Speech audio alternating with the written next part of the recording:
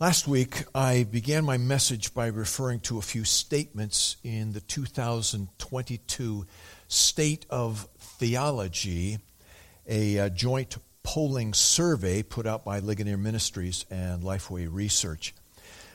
In that survey, they attempted to put their pulse on the American culture and the American church. The survey was a series of statements, and they asked the respondents to either strongly affirm, somewhat disaffirm. No, what they said is strongly agree with those statements, somewhat agree, somewhat disagree, or strongly agree on this continuum. There were 3,000 plus American adults that took part in this survey, of which approximately a quarter of them, 25%, identified themselves as evangelical Christians. Here is one statement in their study. I printed it in your notes. It is very important for me personally to encourage non-Christians to trust Jesus Christ as their Savior. Now, of the self-identified evangelicals in this survey, 99% of them strongly agreed with that statement. All right? I'd like to put alongside that the results of another survey. This one done a number of years ago by Christianity Today magazine. They were doing a survey on evangelism, and they asked their readers if they witnessed recently, in quotation marks, recently. Now, a couple of caveats here. I am trusting that the readership of Christianity Today is largely evangelical, so that we're able to compare apples with apples, so to speak. And we are able to fairly glue these two surveys together. I also have to make note that the Christianity Today survey used the very ambiguous word recently. I witnessed recently. Now, they allowed their respondents to define for themselves what recently meant. So recently could mean within the last year or within the last 24 hours. We don't know exactly what the reader was thinking when they responded to that survey. But let's assume these things, and let's assume that we can put these two surveys together. In the Christianity Today survey, among their readership, they found that there was only 1% of their readership said that they witnessed recently, in quotations. Now, even if there is a little bit of skewing here, that we're not able to fuse these two survey results together tightly, still there is an enormous disconnect between what evangelicals say they know they ought to be about and actually doing something about it.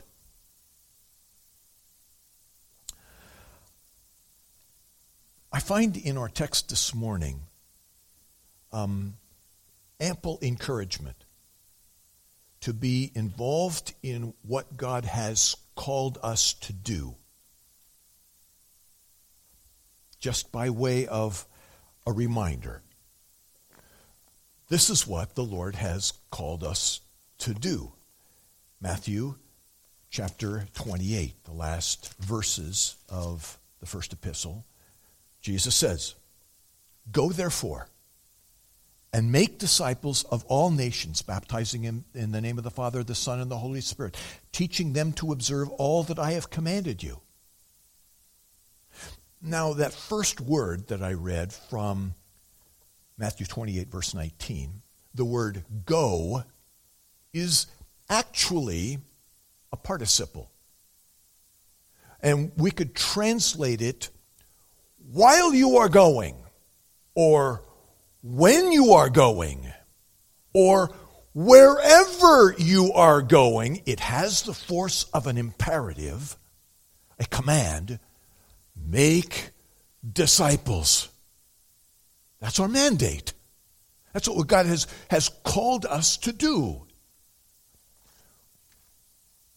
1 Peter chapter 2.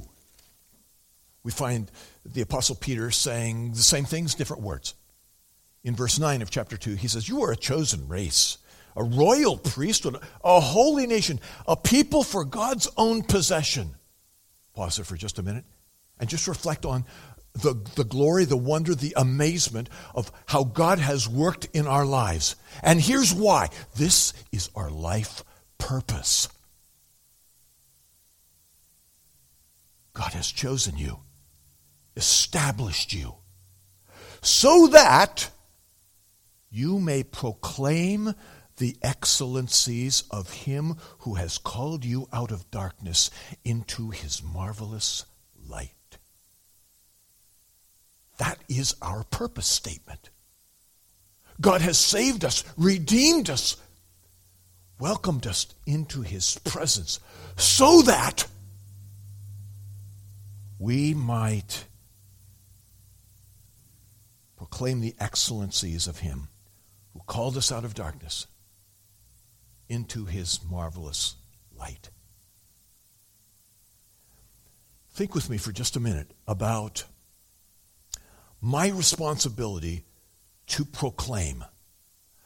I have a responsibility as a believer in Christ to proclaim the work of Jesus in the world and the work of Jesus in my life. You'll see those two subpoints as part of the introduction in your notes. I am here to proclaim Jesus' work in the world, Jesus' work in my life. Now, it's quite common, actually, that people use the word evangelism and witnessing as though they're synonyms. They're not. They refer to two different things. They're two distinctly different things. To be involved in evangelism is to proclaim what Jesus has done in the world. When I am witnessing, when I am testifying, I am specifically proclaiming that which Jesus has done in my life. The word evangelism, let's look at those separately. The word evangelism is related to the word evangel, literally meaning good message. This is where we get the word gospel. It is a good message. It is God's good message. I don't want to oversimplify God's message, but it is very simple. It can be boiled down to 4 words. Jesus died for sinners. When I am given the responsibility to proclaim what Jesus has done in the world, it is that simple. I am called to not only wrap my mind around that message, but to be able to express it, to communicate it. Let me tear it down for you, just to clarify some things and to give you some verses. This is an outline for you in your testifying, your proclaiming Jesus' work in the world. Let's work backwards. Jesus died for, let's start here, for sinners. To be a sinner is to miss God's mark. It is to be a rebel. It is to go off and do my own thing. It is to be self-absorbed in my own little world.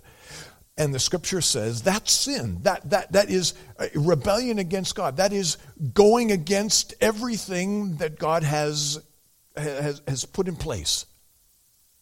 I am a sinner. I am a transgressor of God's law. When we talk about God's law, we can talk about the Ten Commandments.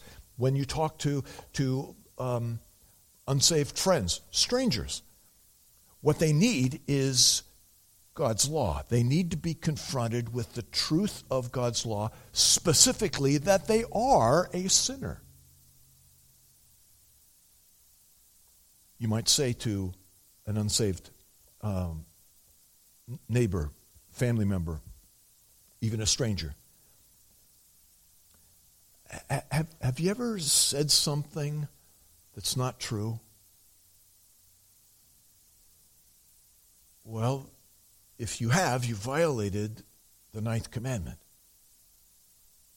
And the Bible calls you a liar. Have you ever taken something that didn't belong to you?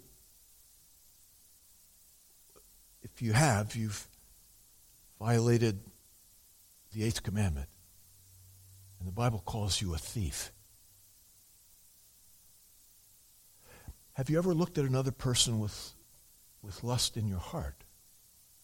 Jesus says that you have broken the spirit of the 7th commandment. And in your heart, you're an adulterer. Have you ever hated another person in your heart? Well, if you have, you have broken the spirit of the 6th commandment. It says, thou shalt not murder. No, you didn't pull out a gun. No, you didn't pull out a knife. No, you didn't take their life. Jesus says you have broken the spirit of that law.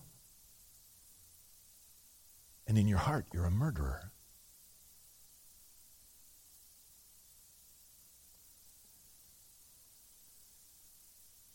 First and foremost, an unbeliever, before he will turn to Christ, has to be convinced that he's a sinner, that he has a need that he can't fix. And so we turn to him. Well, this is the purpose of the law. Romans chapter 3 it tells us all have sinned, all fall short of the glory of God. And in chapter 6, verse 23 of that same book, Paul says the wages of sin is death. The payment I earn for my rebellion against God, my transgression of God's law, is death. And we see that in physical death. Every person who has ever lived on planet Earth will die physically. It is a sign, a declaration by God that he takes sin seriously. We are all sinners. C.H. Spurgeon said, I do not believe that any man can preach the gospel who does not preach the law. The law is the needle. And you cannot draw the silken thread of the gospel through a man's heart unless you first send a sharp needle of the law to make way for it. Jesus died for sinners. Second, Jesus died for sinners. That delicious little word "for" means on behalf of, in the place of. It refers to an act of substitution. Jesus died in the place of sinners. Now there's some things that have to take place here. This kind of substitution has to be perfect. This substitute, rather, has to be morally flawless. This substitute has to be in kind. and it has to be accepted. Let me explain that. This substitute has to be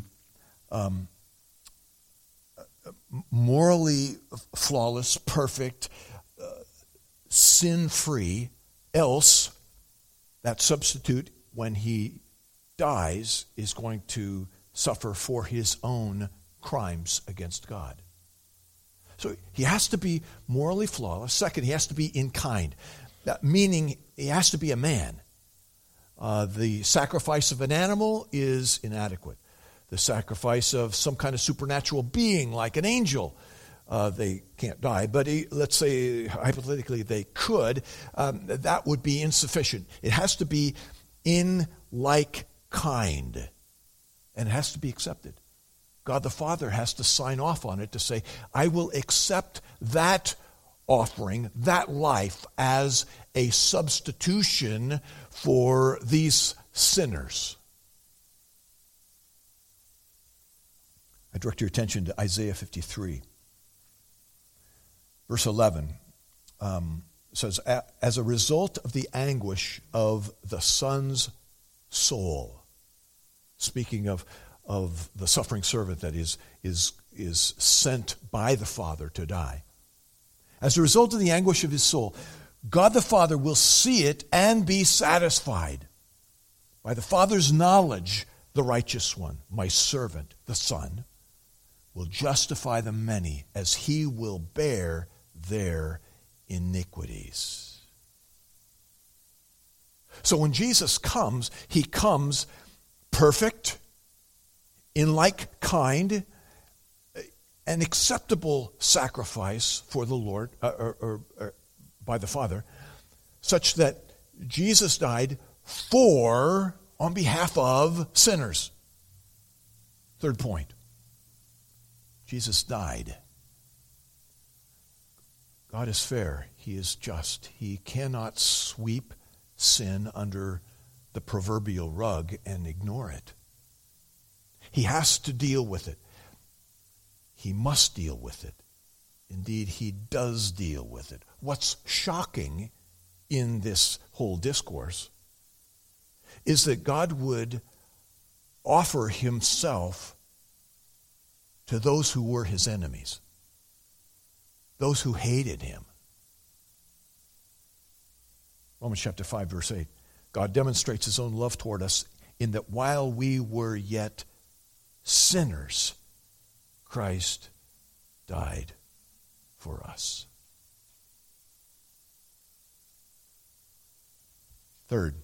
Fourth, Jesus is the one who died for sinners. It's very personal, it's very specific. He is identified as the substitute. Matthew chapter 1, at the first, in anticipation of the first Christmas, the angel appears to Joseph and says, Joseph, son of David, do not be afraid to take Mary as your wife, for the child who has been conceived in her is of the Holy Spirit. She will bear a son, and you shall call his name Jesus, for he will save his people from their sins. And all of this knowledge about who Jesus is and why he came and why he offered himself as a substitute, and for whom did he offer himself? Sinners. All of this is applied by God's grace alone, through faith alone, in Christ alone. Paul wrote to the Ephesians, for by grace you have been saved through faith, and that not of yourselves. It is the gift of God, not as a result of works, so that no one may boast. We have no grounds to say, God, I earned this, I deserve this. No, all that he does for us in Christ is purely, freely a gift of grace. Even our faith is a gift by God. All right, so when we're, just by way of review, when we're talking about evangelism, we are talking about a proclamation of who Jesus is and what he has done in this world. To be involved in evangelism has nothing to do with the results. The results are God's business. I am simply here to proclaim the news. I am the boy on the street corner in the 1930s saying, "Get the latest edition, here it is." And he announces, he proclaims what the news is. That's my responsibility. Secondly, I have the responsibility to proclaim what Jesus has done in my life. Now, this is very important. This is what we might call pre-evangelism.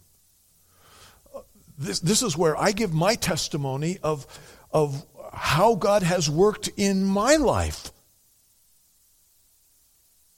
Now, my testimony is unique to me. There may be crossovers, and there may be ways that you can say, wow, my life is so much like that. Or if he can do that in your life, maybe he can do this in my life. There is an important place for a word of testimony to unsaved people. And I would strongly encourage you, if you've never written out your testimony, your salvation testimony of how you came to faith in Christ, do so. Write it out, word for word. Make it some 3 to 5 minutes. Memorize it. Take it. I urge you to take it to the speech coach I live with. That's what she does, is help people sharpen, focus, persuade of the truth, the power of things like God's work in my life.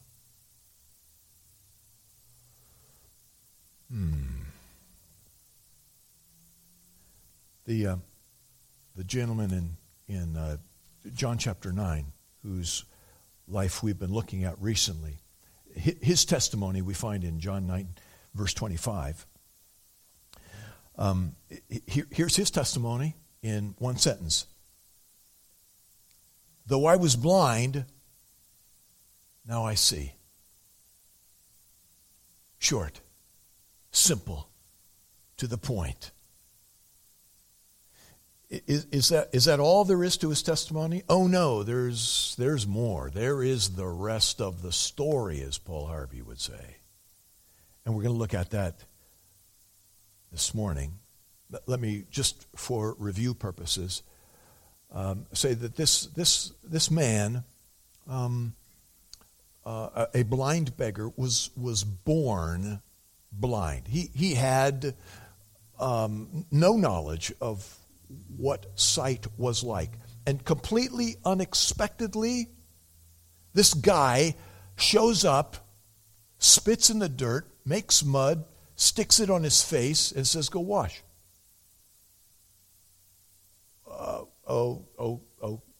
Okay. And so he does. And he's healed.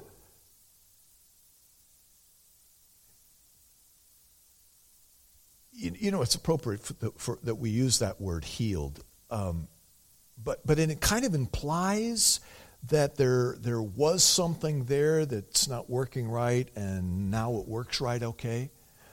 It may be that this man, born blind, did not even have eyes in his sockets.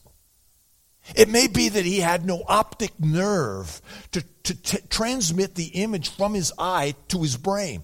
It may be that he had no capability in his brain to process and understand those visual images that were appearing in his brain.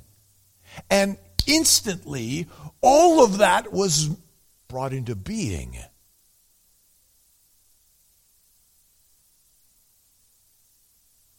Well, the religious leaders that heard about this were miffed that Jesus healed on the Sabbath. And because this man wouldn't admit that Jesus had to be a sinner, they kicked him out of the synagogue. This is where our story continues in John chapter 9, verse 35. Read the rest of the chapter with me. Jesus heard that they, that is the religious leaders, had put him out of the synagogue. And finding him, Jesus said, "Do you believe in the Son of Man?" He answered, "Who is he, Lord, that I may believe in him?" Jesus said to him, "You have both seen him, and he is the one who is talking with you." And he said, "Lord, I believe." And he worshiped him.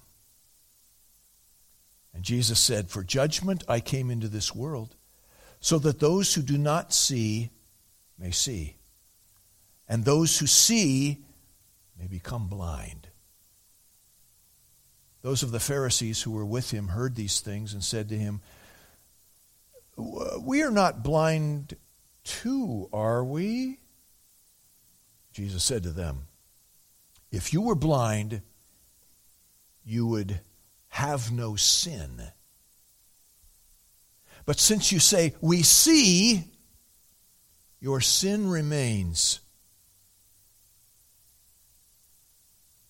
Second page of your notes.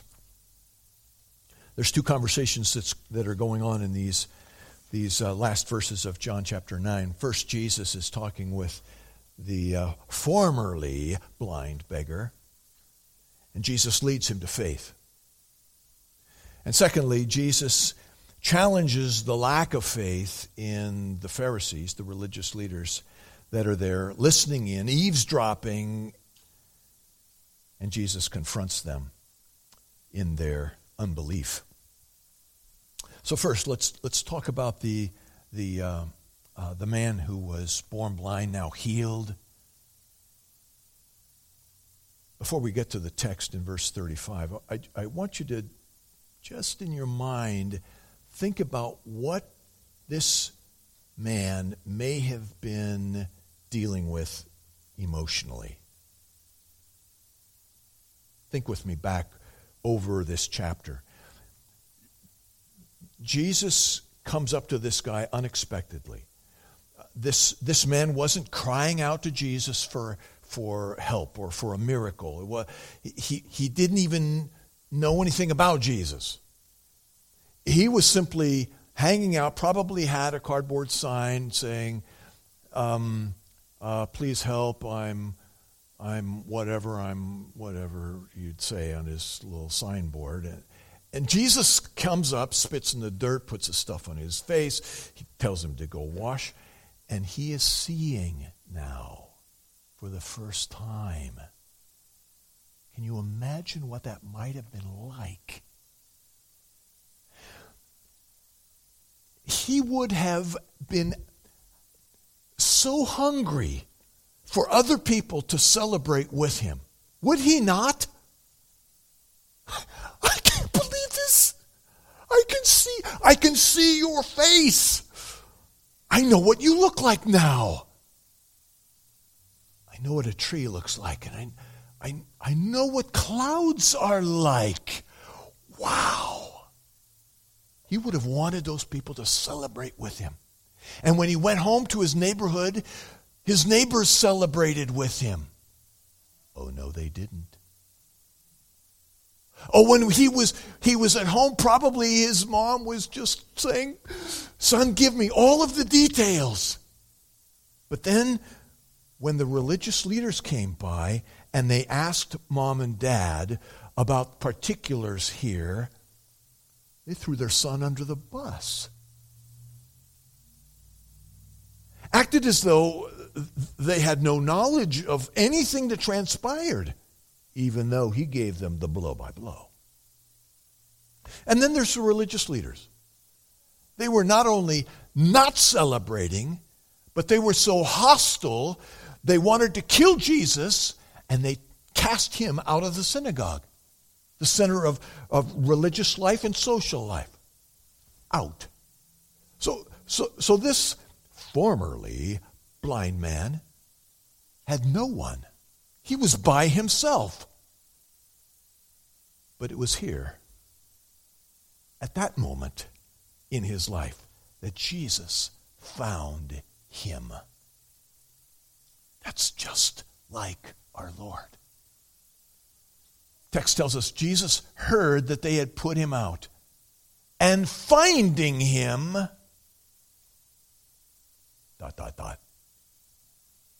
That's what Jesus does. He finds lost sheep.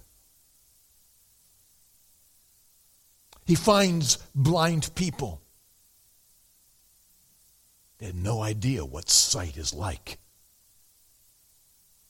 He finds people that are desperate, needy, mourning over their sin, hungry for truth, for righteousness.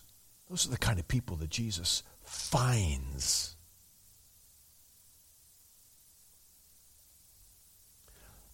Listen to Psalm 27, verse 10.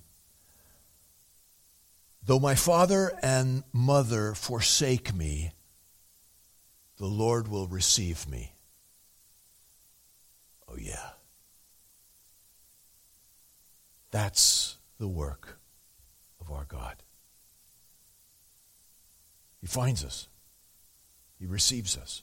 Now, before we press on, I want to impress upon you the importance of Jesus taking the initiative to find this man. This is how God works with all of us. He takes the initiative. I'm not hunting for Jesus. I'm blind. I'm groping. I'm trying to make life work somehow. But Jesus is the one who comes and finds us. Jonah says it very succinctly in chapter 2 of his letter, or his book, where he says, "Salvation is of the Lord." There it is. It is a God thing. And so we could look at our justification, we could look at our glorification, and we could affirm salvation is indeed of the Lord. He's the one who makes it happen. If God doesn't work, it doesn't happen. And so we read in John's Gospel, chapter 6, verse 44, no one can come to me. He doesn't have the ability. No one can come to me unless the Father who sent me draws him. John chapter 15, you did not choose me, but I chose you. Always, God is the one who takes the initiative. He finds sinners. Jesus came seeking and saving the lost. All right, so this is what we find at the end of verse 35.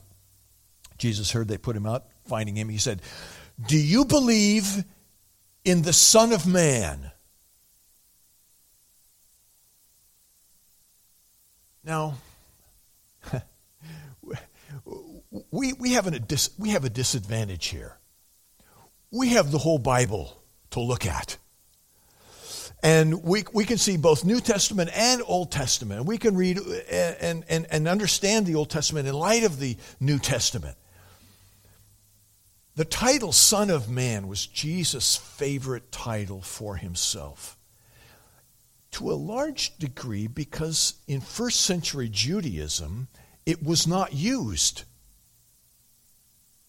When you look back at Daniel chapter 7, verses 13 and 14, it is clearly a title of divinity. But in first century Judaism, it wasn't used. It didn't mean that it didn't mean that. But first century Jews didn't think of Messiah in that kind of a category. They didn't use that kind of language, the Son of Man. So Jesus uses something a little different, a little avant-garde. He didn't use the tried and true labels and titles for Messiah, so that there wasn't a lot of excess baggage he had to deal with. He went with this somewhat mysterious understanding. Do you believe in the Son of Man? Well, this formerly blind man was no dummy. He was uneducated in the ways of Judaism. There wasn't any Braille back then. So all that he learned, he learned because somebody told him. He knew this. He knew that only God could give sight. And he knew that Messiah would give sight.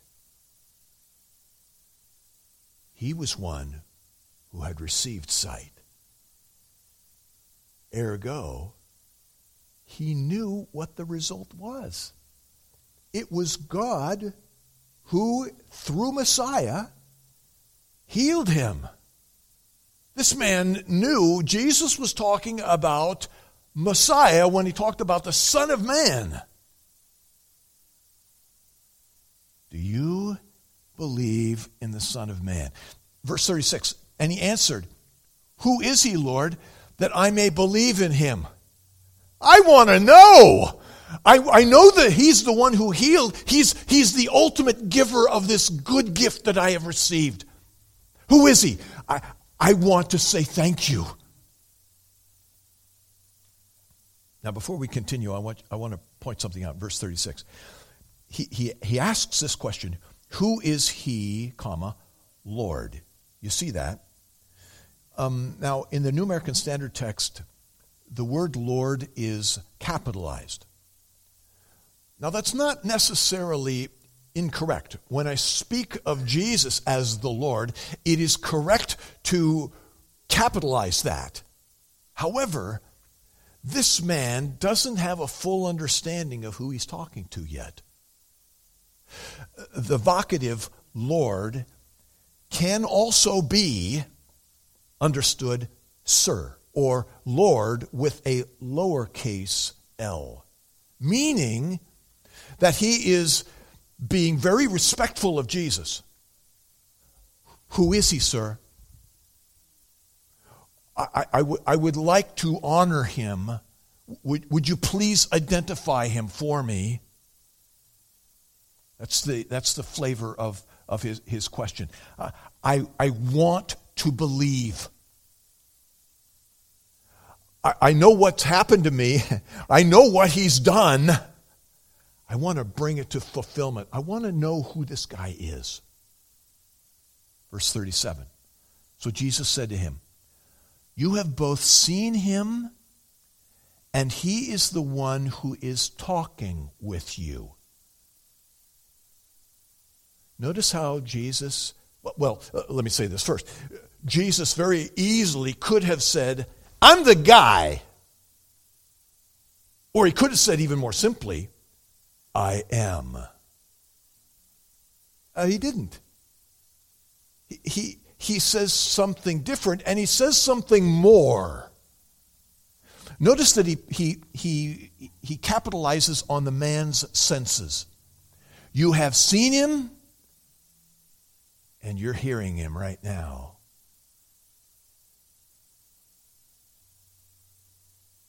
Now the verb at the beginning of his statement, you have seen, that word translated have seen is in the perfect tense in the Greek, which means that the perfect tense indicates, it denotes something's happened in the past that has results in the present. Jesus says to this formerly blind man, you have seen. Okay, you get that. Now, when was the first time this man put his eyes on Jesus, his physical eyes on Jesus? At this moment. And yet Jesus says, you have seen, past tense, with results in the present. In other words, Jesus is saying to this man, you have seen me before. though you were blind, you saw me when I mixed my saliva with the mud, put it on your eyes, told you to go wash in the pool of Siloam. You saw me even in your blindness. Oh. Jesus is talking about his soul. He's talking about seeing Jesus spiritually. He knew he had a need. Jesus addressed that need. He saw him spiritually. And now you see me physically. Well, in response, this man can't speak the words fast enough or get on his knees fast enough. Verse 38. Lord, same word that we found in verse 36. This one appropriately refers to Jesus as God. So it is appropriate it be capitalized at least. Lord, I believe. And he worshiped him. And Jesus received that worship. Only God receives worship. Only God is worthy to be worshiped. And this formerly blind man understood who it was that was before him, and he knelt in worship. Wow. Now, there's a change in conversation, point number 2. Jesus now begins to address the religious leaders that are tailing Jesus. They're wondering what's going on between these two. They've kicked out this man. So, in one sense, they would have a right to kick out Jesus because he's associating with this excommunicated man. They're tailing Jesus. And Jesus says to them, verse 39, "For judgment I came into this world, so that those who do not see may see, and that those who see may become blind." Now let's look at the first portion of that verse. First, verse 39, Jesus says, "For judgment I came into this world." Well, keep your finger here. We'll go right back to it. In chapter 3, just a couple pages ago, in John chapter 3, verse 17, we read this. These are the words of Jesus as well. "God did not send the Son into the world to judge the world, but that the world might be saved through him." And so there are some people who say, well, see, there's a contradiction here. Jesus says in John 3, he didn't come to judge. And yet here in chapter 9, he says, "For judgment I came." Well, which is it? Well, there's no contradiction here at all. When Jesus came on his first advent, he came to seek and to save the lost. Luke 19:10. Jesus came for the purpose of finding those lost sheep and giving up his life for them. It was as though Jesus drew a line in the sand. And those whom he had chosen, those he was calling unto himself, those who would believe, are going to step across the line. There was a resultant consequence of that action, that there are some who don't cross over the line. Now, in a theological sense, we could say that Jesus passed over them. From a human point of view, we could say those people had no interest. They were not convinced they were sinners, not convinced that they needed a substitute, not convinced that maybe even Jesus existed or that he died. They don't care about that. for judgment I came into this world. This is what naturally happens as a result of Jesus taking care of his own sheep. The resulting consequence is that there are others who will be left behind, and upon his second advent, they will be judged. For judgment I came into this world so that those who do not see may see, and those who see may become blind. What Jesus says here is very much in keeping with the reason why he taught so many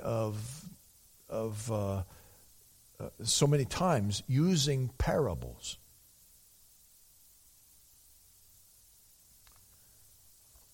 I direct your attention to Matthew 13. Jesus explains to his disciples, I speak to them in parables, because while seeing, they do not see. And while hearing, they do not hear, nor do they understand. So Jesus is saying, with their eyes, the images come in, but it doesn't register in their mind. And they're hearing all of these sounds in their ears, but it doesn't register in their mind. They don't understand. They haven't a clue what's going on. And Jesus says, that's why I teach in parables like this. So that those who think they see, don't see at all. And those who think they hear, don't really hear. They don't understand. They're clueless. Verse 16 of Matthew 13. But blessed are your eyes, he says to his disciples, because they see, and your ears because they hear. Now the religious leaders in John chapter 9 are not so blessed. They have physical sight, but they are spiritually blind. They think they see, but they don't see. They think they hear, but they don't hear.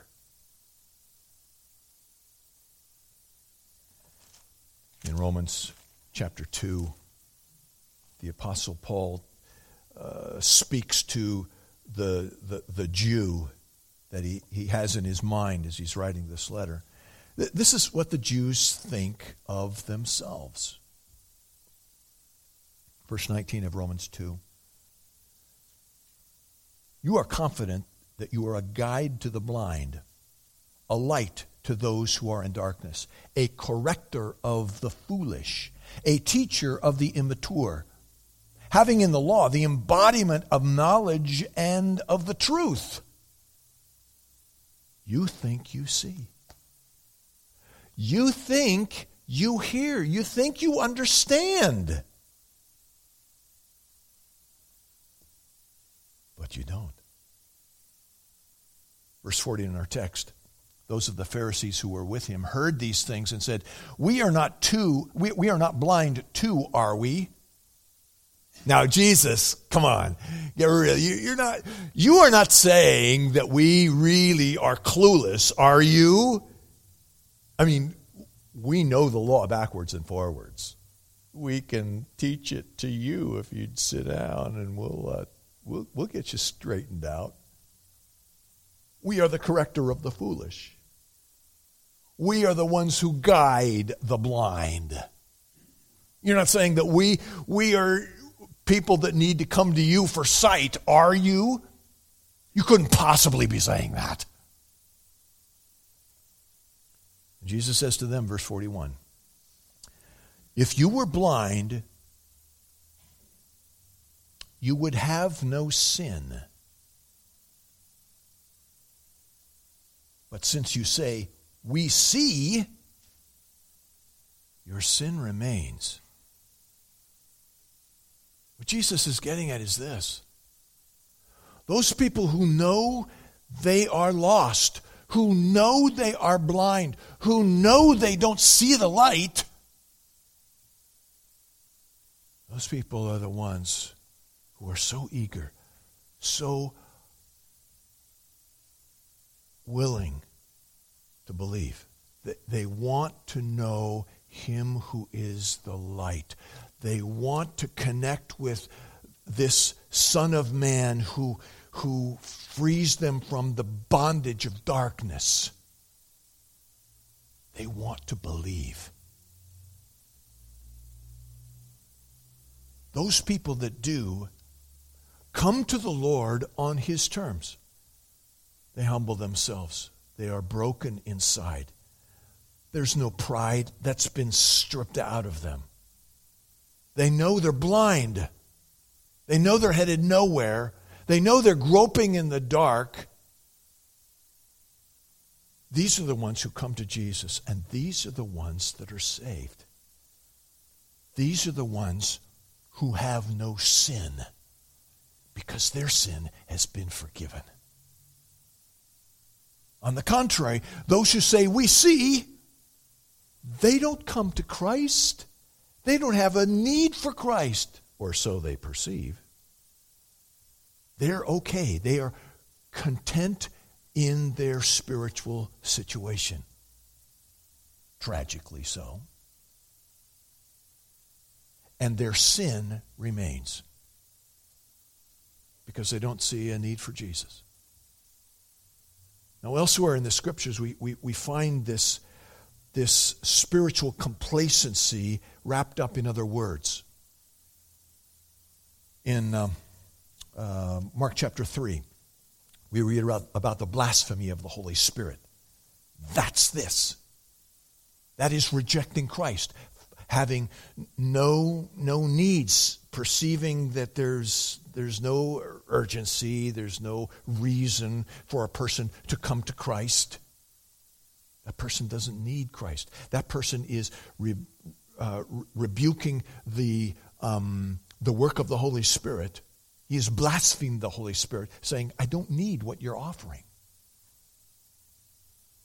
In John's first epistle, chapter 5, he talks about the sin unto death. That's what we're talking about here. Different words, same concept. Now, it must be said that the Old Testament does give us light in the darkness. But compared with the megawatt brightness of Christ, the light in the Old Testament is but a dim nightlight. We need the light of Christ. Now let me spend a little bit of time applying this specifically to our evangelizing and witnessing, two different things, efforts. First, you fill in the blanks here as we go. Take the initiative. Take the initiative.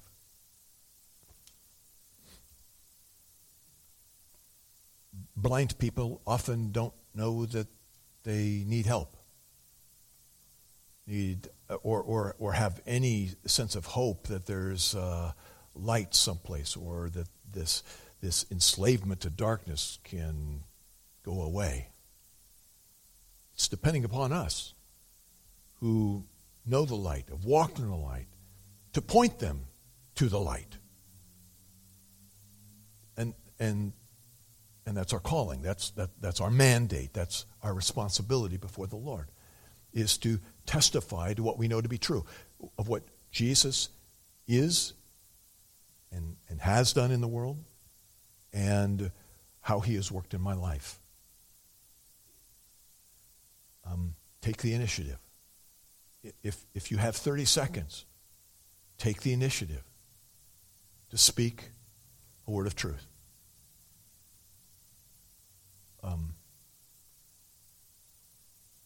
Let's do it right now. Who's got a watch? Tracy, you got a watch? No, that's not a hand. Okay, time me. 30 seconds. Okay, what can I say in 30 seconds? I'm standing in line. What can I do? What can I say in 30 seconds? Ready? Time me. Hi, my name's Rob. May I ask you a personal question?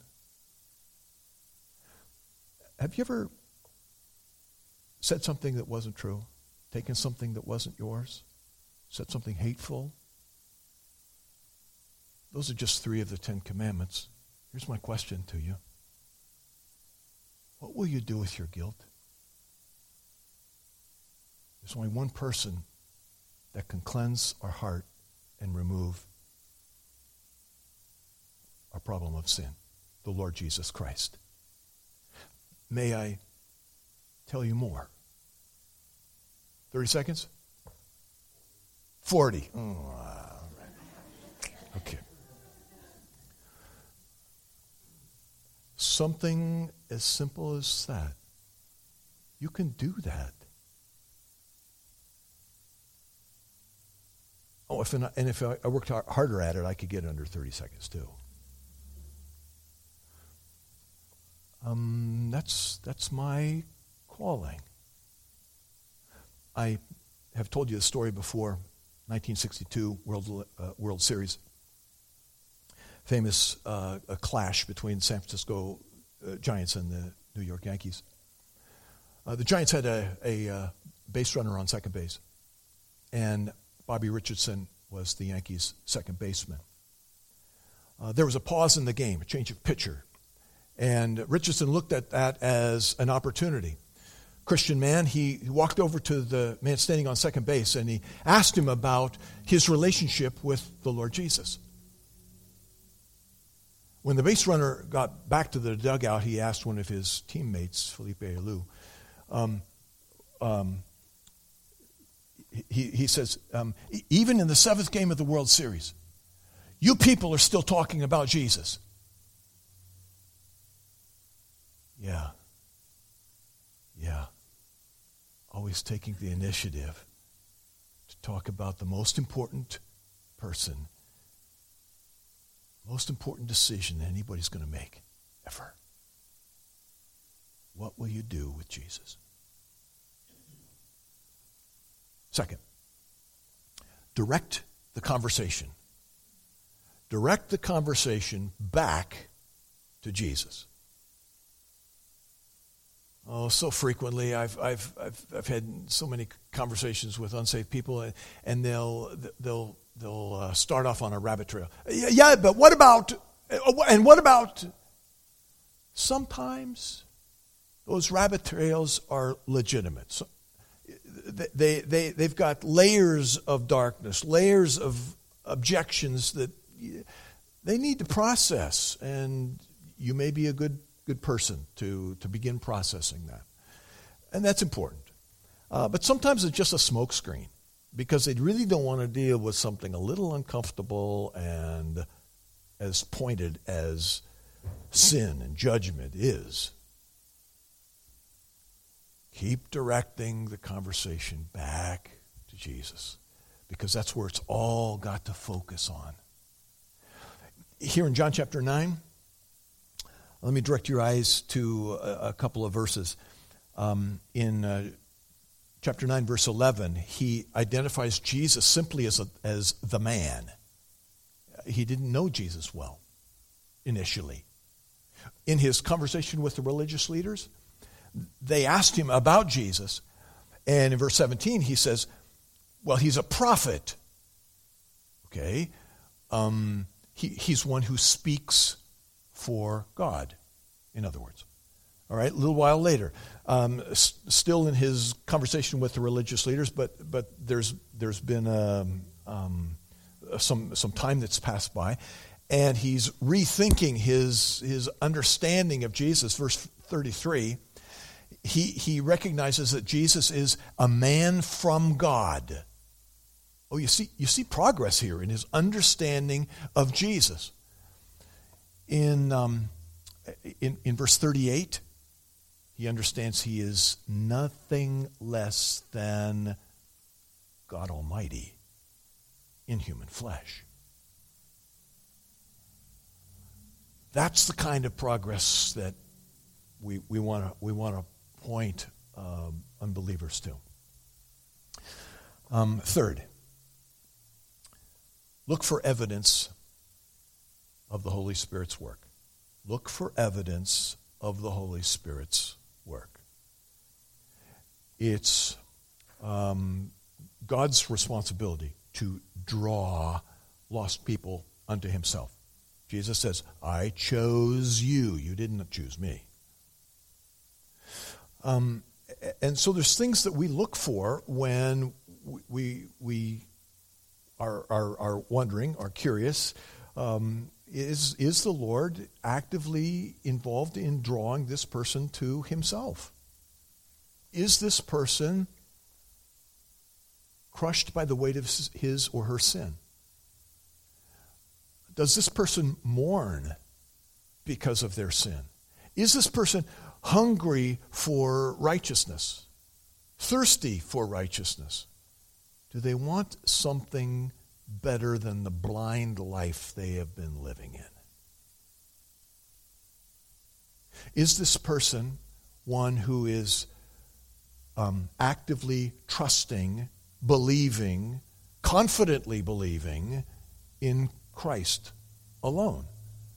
Is this person eager, willing to worship the Word of God?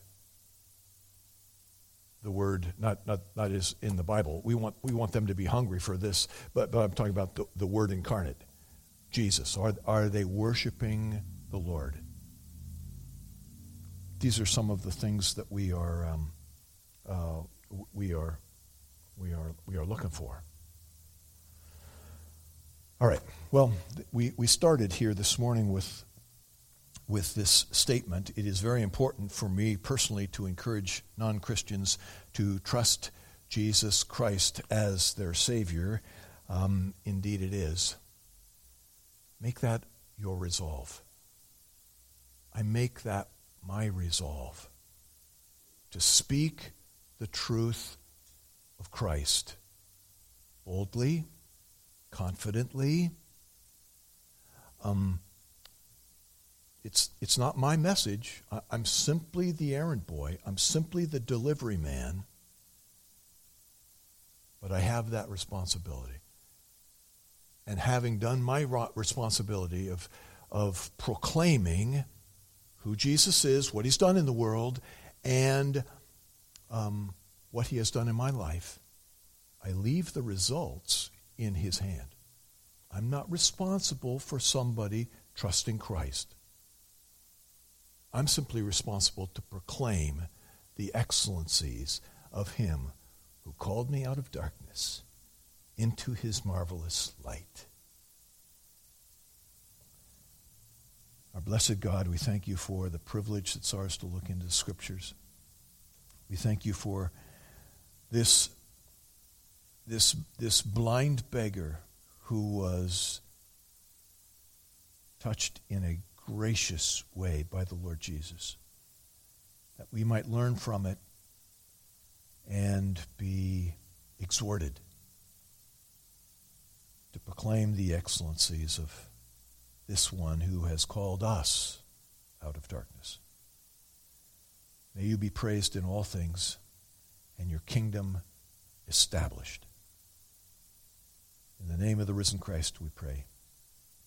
Amen.